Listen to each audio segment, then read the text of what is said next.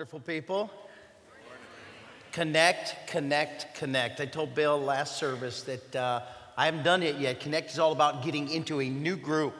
Next week, 12:30 in the gym. And I told Bill sitting up here, listen, right from the stage, I told him last service, my wife and I want to kind of do that. We want to start a new group. We're always looking for new leaders.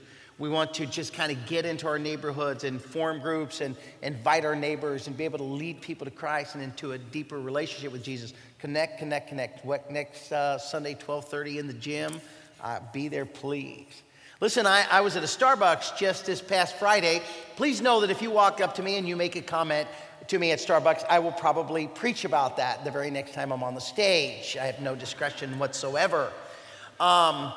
I was at a Starbucks and a guy walked up to me and he said, I love our church. And one of the things I love most about our church is that we don't just talk about loving people. We don't just talk about spreading the gospel. We do it.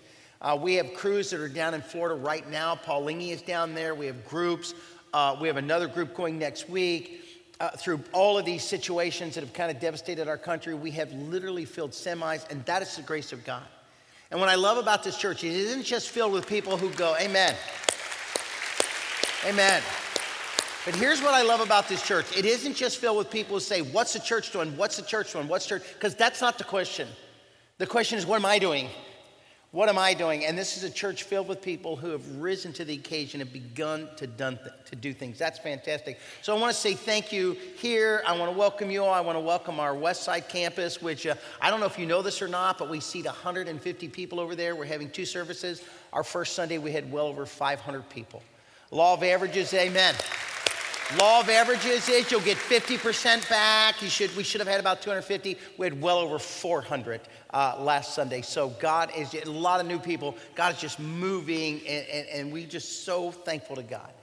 And not only that, but we are also excited that we are involved in a church partnership, a launch. It's happening right now in Centerset. A church in California is launching this weekend. The pastor's name is Ali Roy.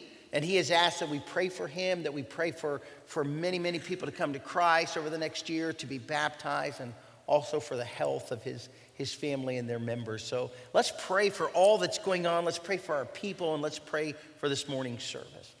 Father, what a great God. What a great God. And how awesome it is, God, to jump in the river that is flowing from the throne.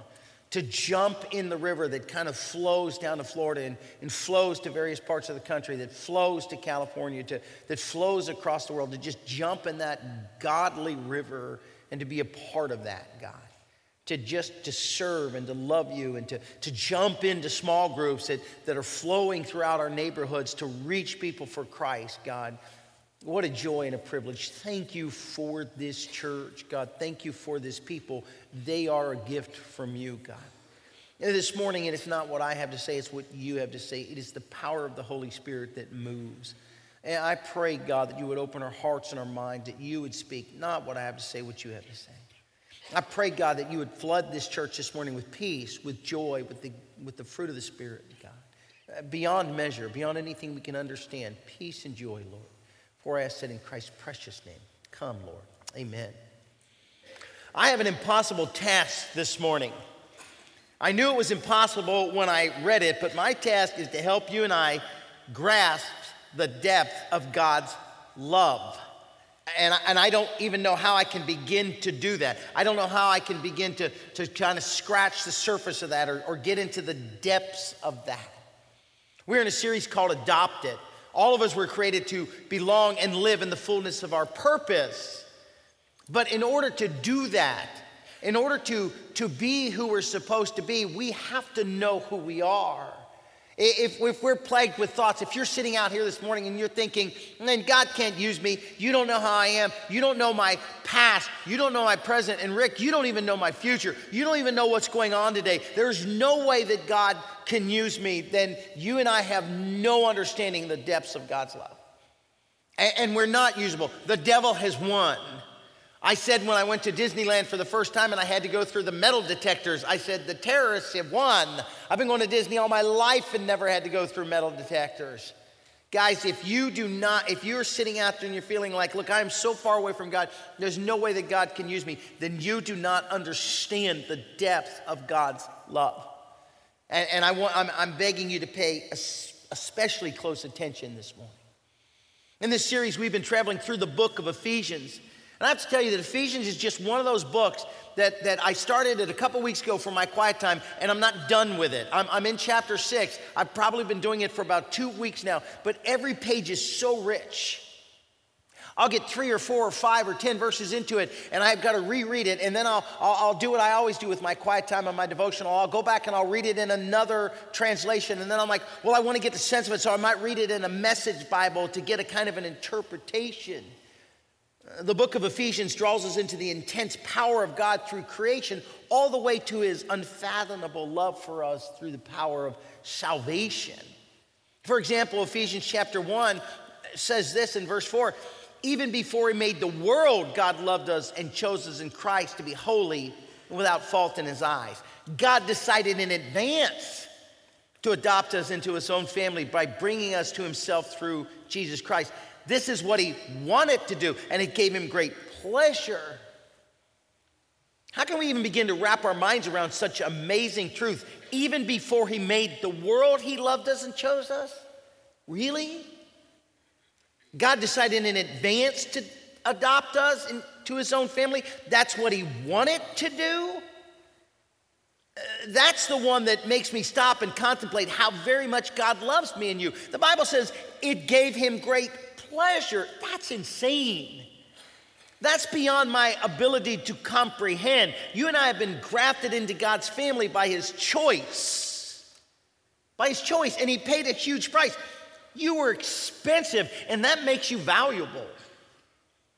No matter what you think of yourself sitting out here this morning, you are incredibly valuable to God. You are a diamond, perhaps a diamond in the rough, but nonetheless a diamond. Perhaps even a diamond that's gloomy and needs to have its sides kind of shaved and chipped off, but nonetheless a diamond. We read those amazing words. Verse 8, God saved you by his grace when you believed, and you can't take credit for this. It's a gift from God. My part of my own salvation is simply to believe and receive God's forgiveness and grace. The Apostle Paul said in Romans 10:13, for whosoever shall call upon the name of the Lord shall be saved. My big buy-in was simply believing and realizing I was a sinner, but there was a God that loved me enough to die for me, and just asking him to take my sin. God, best I know how, I believe you love me, and I'm calling upon you to be my Savior. He paid it all. I can't brag about that. I can't take credit. I know that's all real, but how do we take it all in? It's hard for me to realize I am loved, and even harder for me to realize just how much I'm loved. I've started saying this. In fact, God doesn't just love you, he likes you. That's crazy, isn't it? Because we've all heard people say, well, I gotta love him, but I don't gotta like him. Point that out to me in the Bible. That is garbage. I gotta like you too. I gotta love you. Because when I love you, I care about you. I want your life to be filled. I want you to have joy. I want you to have peace. I want you to walk in God. When I don't like you, I don't care. God not only loves you, he likes you. He wants to be around you. And I want to prove that through the Word of God today. I want God and his Word to prove to you just how valuable you are. Today we're going to dig into Ephesians 3, chapter 14 through verses 14 through 19, just 5 or 6 verses. What I'd like for us to do is simply approach this text as if we were doing our daily devotional, our quiet time with God, that time alone. Let's just simply read it and then begin to meditate on it and dig deep. In Ephesians chapter 3, Paul starts out verse 14 by saying these words, when I think of all of this, I fall to my knees and pray to the Father, the creator of everything in heaven and on earth. Now, by this, he's talking about, if you read back, he's talking about this incredible plan that the Father has launched through Jesus, his Son, through the power of the Holy Spirit, the plan of salvation. The thought that anyone who can call upon the name of the Lord can be saved. The fact that God loves you and chose us. He's like, it's such crazy love. When I think of all this, verse 16, I pray that from his glorious unlimited resources, I love that he has unlimited resources. I have a daughter and a son, and they fully believe that I have unlimited resources. I mean, anybody got children? You know exactly what I mean. Why won't you buy that for me, Daddy? Because it costs money. But you know what my kids know? If it's all possible, I'm going to do it. And sometimes when it's impossible, I'm going to do it. Why? Because I love them. And Paul says, I pray that from his glorious, unlimited resources. My Father owns a cattle on 1,000 hills. He owns the hills. He owns it all. His resources are unlimited. He will empower you with inner strength through the Spirit. Then Christ will make his home in your hearts as you trust in him. Your roots will go down into God's love and keep you strong. And may you have the power to understand, maybe you have the power to understand, as all God's people should, how wide, how long, how high, and how deep his love is. May you experience the love of Christ, though it is also too great to fully understand. Then you will be made complete with all the fullness of life and power that comes from God. There's a lot of wealth in that. You understand why I read it and reread it, why I read it in the Message, I read it in the New Living Translation, I read it in the NIV, I go to a commentary. It's so rich. Ephesians chapter 3, verse 14, Paul says, when I think of all this, I fall to my knees and pray to the Father, the creator of everything in heaven and on earth.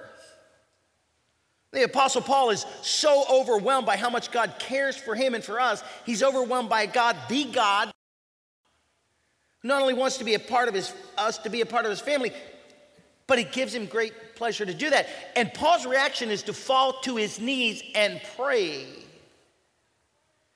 In order for something to cause you to fall to your knees and pray, it has to be intense. Those just aren't mere words. May God deliver us from just glancing over the word, reading it like it's a textbook. The Bible says Paul was driven to his knees by the thought of God's love.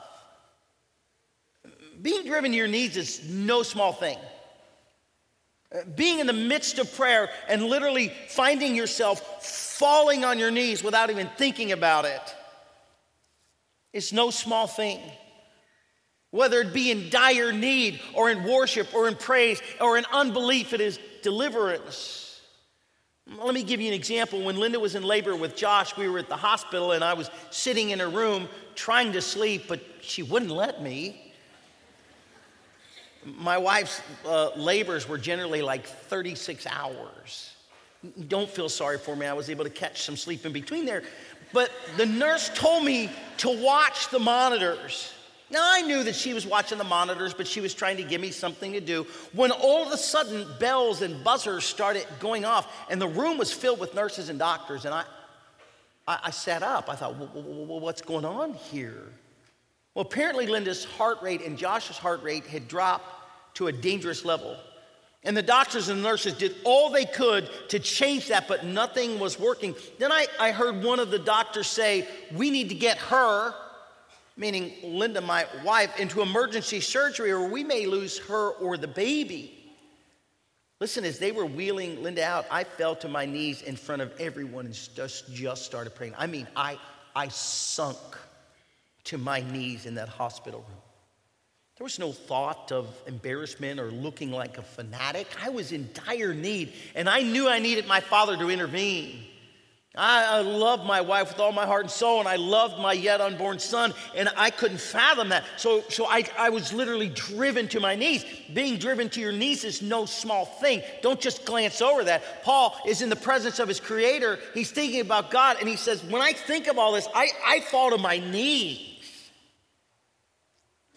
That's how we should love and worship God. That's how we should see God. There have been times during my quiet time with God that I have been overcome by how awesome He is, or how He's delivered me in some supernatural way, or delivered me in some way that I in no way deserved. Do you know that the biblical word, the Greek word for saved, it's an action that means it happened once and then it continuously happens. We are always being saved. Not just from hell, not just from sin and death, but God is always in our life. How many times He has rescued me. I've fallen to my knees because nothing else seemed appropriate. I've been overcome by how much I needed God or wanted in my life, or how much I knew I needed Him. To truly know God, is to be driven to our knees in times of need, deliverance, or simply admiration and adoration. Well, in this verse, Paul calls God this. He said, the creator of everything in heaven and earth. Now here, Paul is referring to the transcendence of God. And indeed, God is transcendent. What does that mean? Transcendent means surpassing the ordinary, exceptional, way beyond ordinary, existing apart from and not subject to the limitations of the material universe. I love that. God is not limited. God can disobey the law of gravity. Jesus could walk on water. Christ could speak to waves and they would stop. The Creator God told the waves on the shores where to go. The Bible tells us that He calls the stars out by name. He exists apart from the limitations of the material universe, not realizable in experience. That is the transcendent God. He's larger than life. He's smarter than we are. He's more powerful than we are. Isaiah chapter 55, Isaiah, one of the prophets of Israel, said this. God says this, my thoughts are nothing like your thoughts, says the Lord. My ways are far beyond anything you can imagine. For just as the heavens are higher than the earth, so my ways are higher than your ways, and my thoughts are higher than your thoughts. I'm not God. I can't begin to attain to his thoughts or his ways. I can simply be obedient to all that he asks of me. I hear him through his word and through prayer. And he is to be worshiped. In the book of Isaiah in the Old Testament, the prophet Isaiah is given the honor of actually standing in the throne room of God through a vision. Uzziah, one of the Jewish kings, dies, and Isaiah, his prophet, is caught up into heaven. God literally brings him into the throne room, and he gets a vision of what it's like. Isaiah chapter 6, it was in the year King Uzziah died that I saw the Lord. He was sitting on a lofty throne, and the train of his robe filled the temple. Attending him were mighty seraphim. Each had 6 wings. With 2 wings they covered their face. With 2 they covered their feet. And with 2 they flew. And they were calling out to each other, holy, holy, holy is the Lord of heaven's armies. The whole earth is filled with his glory. Their voices shook the temple to its foundation, and the entire building was filled with smoke. That sounds like a scene only Spielberg could illustrate, doesn't it? I want somebody to do this scene. There's fire and smoke. Angels are flying back and forth. We have no idea how many, but they've got 6 wings. They're covering their face, their feet, and they're screaming holy so loud that the entire temple, the entire church building is being shaken. Imagine if God were sitting on this throne and angels were swooping overhead and smoke was filling this place. We'd be running for the doors. Look at Isaiah's reaction. I absolutely love the honesty of the Bible. Then I said, it's all over. Can you imagine standing in the presence of a holy God? I'm done. I'm over. God's tell me about your life. Nope, I'm out.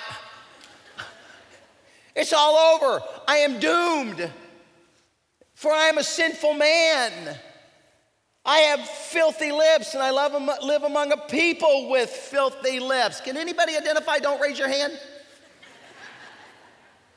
Yet I have seen the King, the Lord of heaven's armies. I love that. He is taken to the very throne of God. He's overwhelmed, and his reaction is so real and so amusing. It's all over. I'm doomed. I'm sinful. And by the way, so are all my friends and family. He knew who he was, a guy with faults and sins, a guy who didn't always say things that brought glory to God or anyone else, for that matter. And Isaiah knew who God was, high and lifted up, holy, without sin or fault, omnipotent, meaning unlimited power, the leader of heaven's armies. I love that description. He's omnipresent, meaning he's everywhere at once. David said in Psalms 139, verse 7, I can never escape from your spirit. I can never get away from your presence. He's omniscient, meaning he knows everything at once from beginning to end. Isaiah understood that God, or that side of God. And I want to say this morning. Most of us do too. We get that God.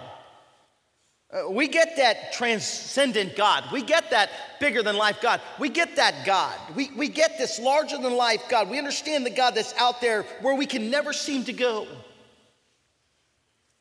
But few of us ever fully understand the immanent or intimate God. Many of us can never get past the transcendent God that drives us to our knees so that we can begin to understand the immanent God.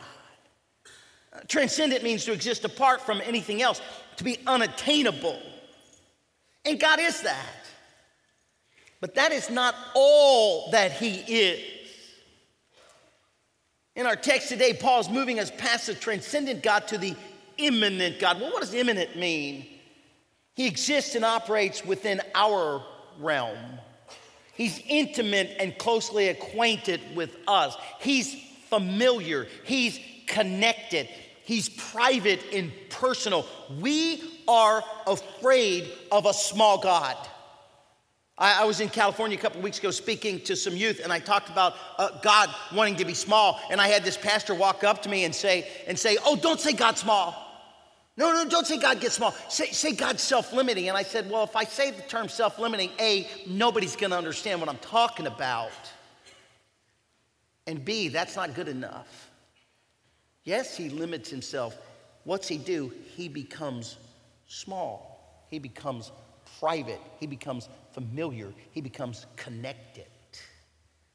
We realize that God is huge and powerful, but do we also realize that he's small and intimate?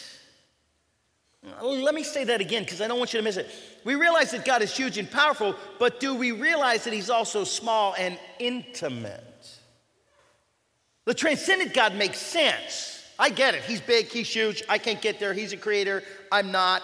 Who can fathom the depths of an immanent God? An up-close and present God. In Ephesians chapter 4, Paul moves from the God that drops him to his knees to the up-close and personal God that wants to be up-close and personal with you. He says in verse 16, I pray that from his glorious unlimited resources, he will empower you with inner strength through the Spirit. Then Christ will make his home in your hearts as you trust in him. Your roots will grow down into God's love and keep you strong. When you begin to understand how valuable you are, how precious you are, how much God wants to be connected with you, when you really get to that point, you become usable. You become usable because if you bought into the devil's lie, I'm nobody, I'm horrible, I'm terrible, God can't use me, you don't know me, the devil is won. The world has won. You have sidelined yourselves and absolutely become useless.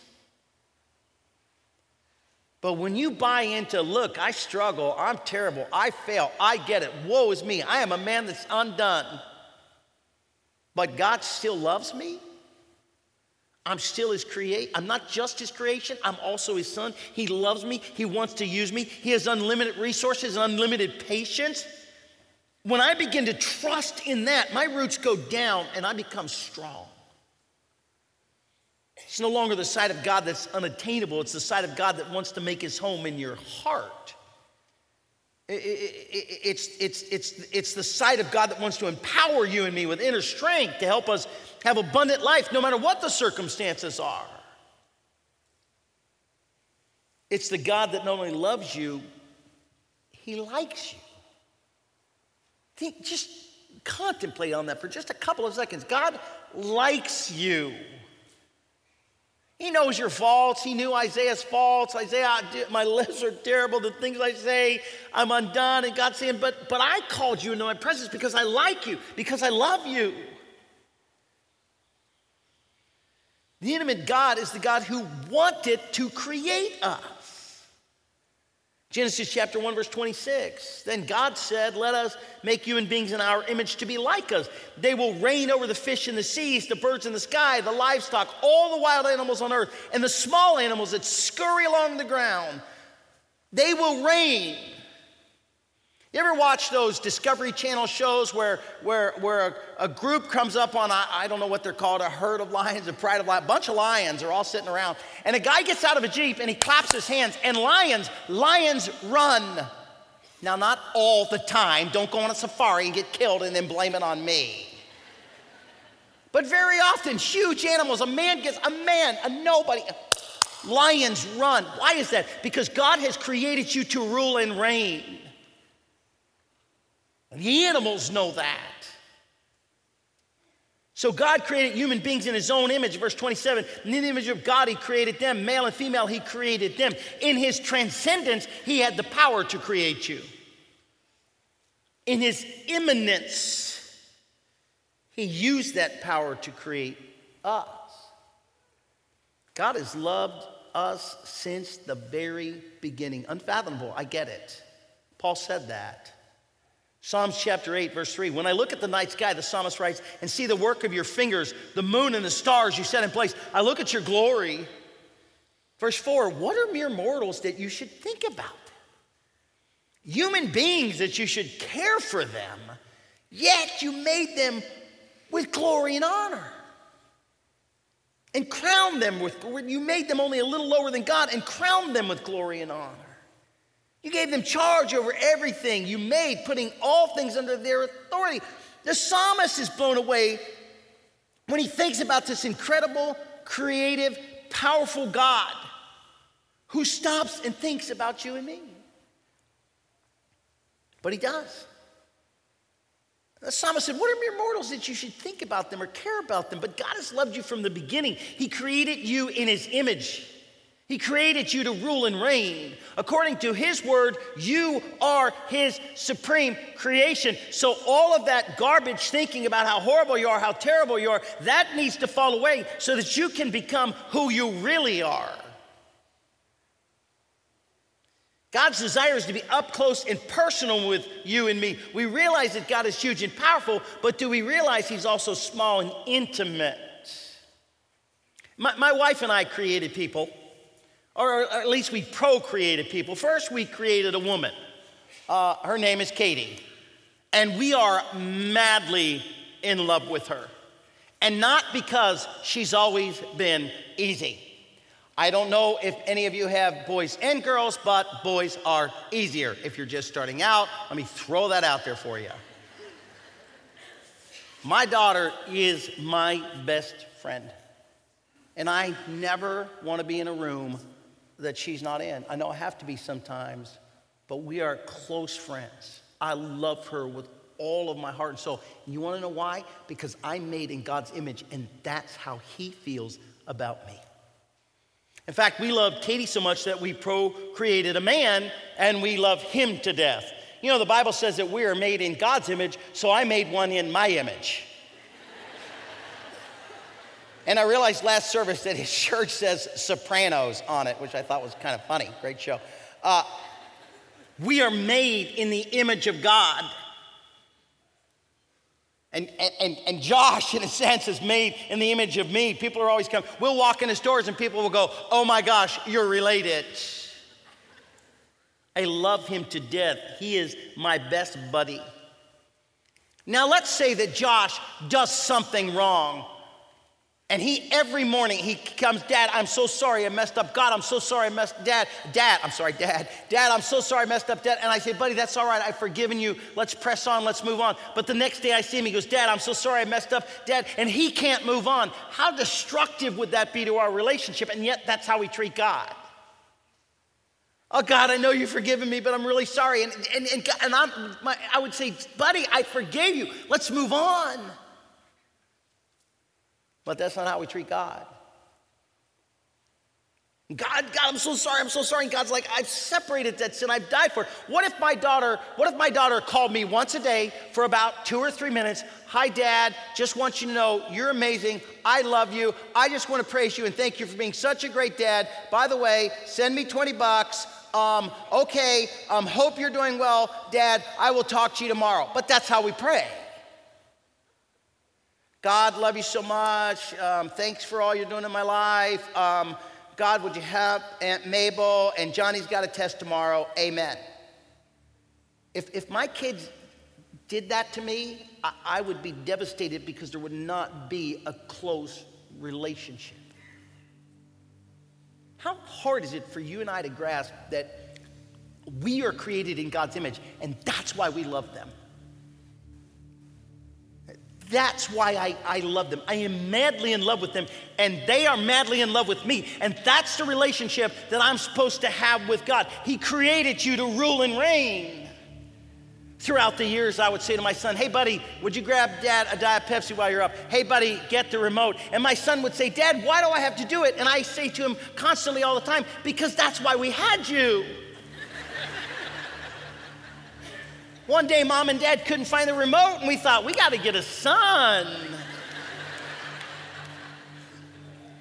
Guys, you were created to rule and reign. God created you because it brought him great pleasure. He loves you. Make it personal. Make it intimate. Understand that he likes you. Look at Paul's next words in Ephesians. And may you have the power to understand, as all God's people should, how wide, how long, how high, and how deep his love is. We're so afraid to say that God likes us. Oh, how could God like that? That's too, personal. Make it personal. You make it personal and it'll become real. How wide, how long, how high, and how deep his love is. May you experience the love of Christ, though it's too great to fully understand. Then you will be made complete with all the fullness of life and power that comes from God. The key thought is there. It's too hard, too great to fully understand. Realizing the depths of God's love is where true joy comes in. It's where you stop judging and hating people because they're different, because you know that God loves them and they're just not done yet. It's where you stop hating you and all this, oh, but I'm so horrible. So what? You get closer to God and you let him love you, and he will begin to lovingly change you. It's where depression falls off, where you stop thinking yourself as piles of garbage that God has to save, and start seeing yourself as children that he loves and wants to redeem. Paul said you should understand how wide, how long, how high, how deep his love is, but he said, I get that you never could. Over the years, I've heard skeptics say, if God is real, why would he sacrifice his own son? That doesn't make any sense. Why would a God die for me? Because he likes you. Because he loves you. I would die for my daughter or my son. I would take whatever punishment. If they were going to be tortured, I would step in and say, do it to me.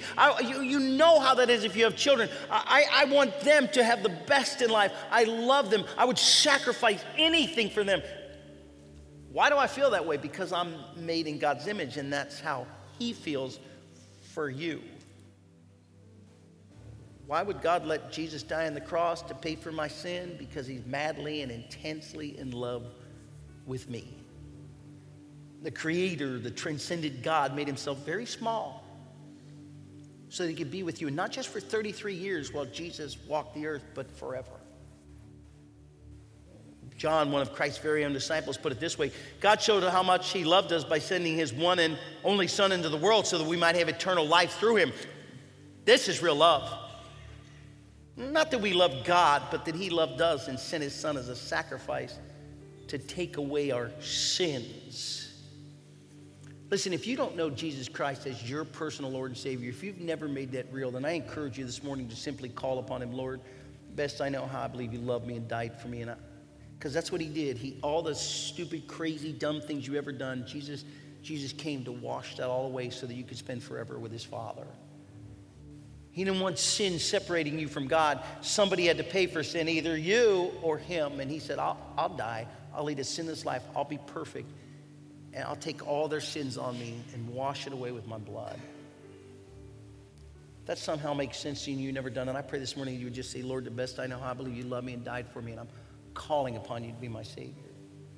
Man, if you're here this morning and you are just tired of being sick and tired of thinking yourself as garbage, tired of not knowing the intense love of God, then I encourage you right where you are this morning to just say, God, I am undone. I am a man of filthy lips, a woman of unclean lips, but God, I love you and I believe that you love me, and I just want to worship and praise you. I want to enter into a closer relationship with you.